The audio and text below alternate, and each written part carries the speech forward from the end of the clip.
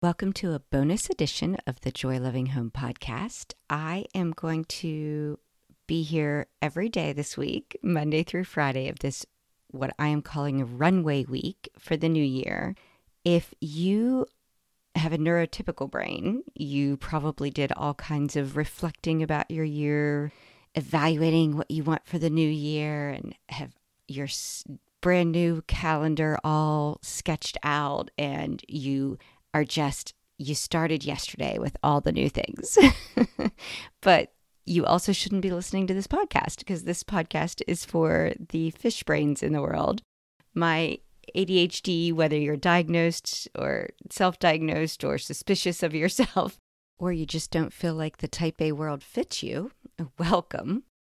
I am having what I call Runway Week because we are going to start our year off right by taking a moment to put a few things in place so that when we start flying our plane that we are still building, because we're expecting things to go awry from time to time, and that's okay, but that at least we got started in a way that feels good.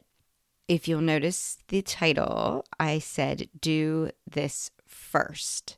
First is all capitalized because if you've hung around with me at all, you know I love a good acronym. So each day this week, I will explain what these letters in the word first mean. I'm going to keep these short and sweet so that you can listen, take action, and be ready for tomorrow since I'm asking you to tune in every day this week. The first letter in first, the F, is what I'm calling focus.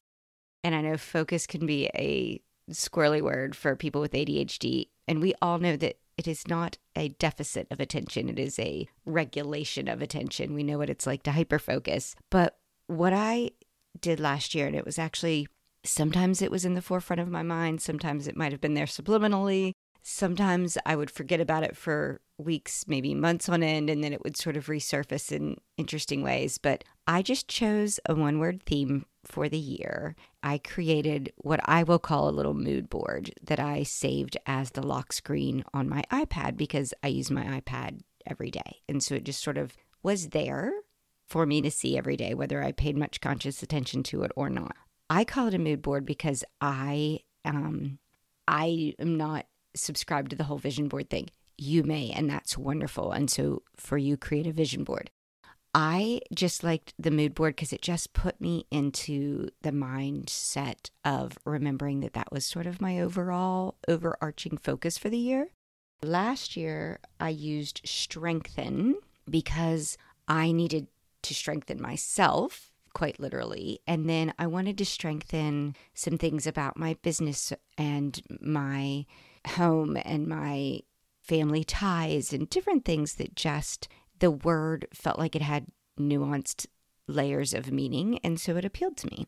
Whatever word you choose, you can do it. I kind of like the analog version of things where you literally cut and paste and download pictures, and you can put it in an actual hard calendar or hang it somewhere where you see it on your fridge or whatever. But I have a program called Canva, and it actually has a screensaver mode that is literally, it's listed as a vision board, I think. So anyway, I just dropped some things in it that made me think of strengthen last year. And now I have shifted those. I found quotes because, you know, I love a good quote, and some just pictures that speak to me for my new word of the year.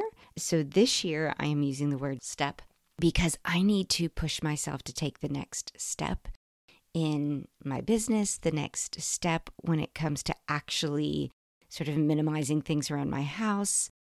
I contemplated using minimize as my word because I really, really want to declutter as a major focus this year. But step had a few more nuanced things because I like to tie in health as well. I have noticed I have gotten progressively less steps each day. My body feels it. And so I thought that might be a way to push myself to get more steps in, as well as taking a step in the right direction with whatever it is that I'm working on.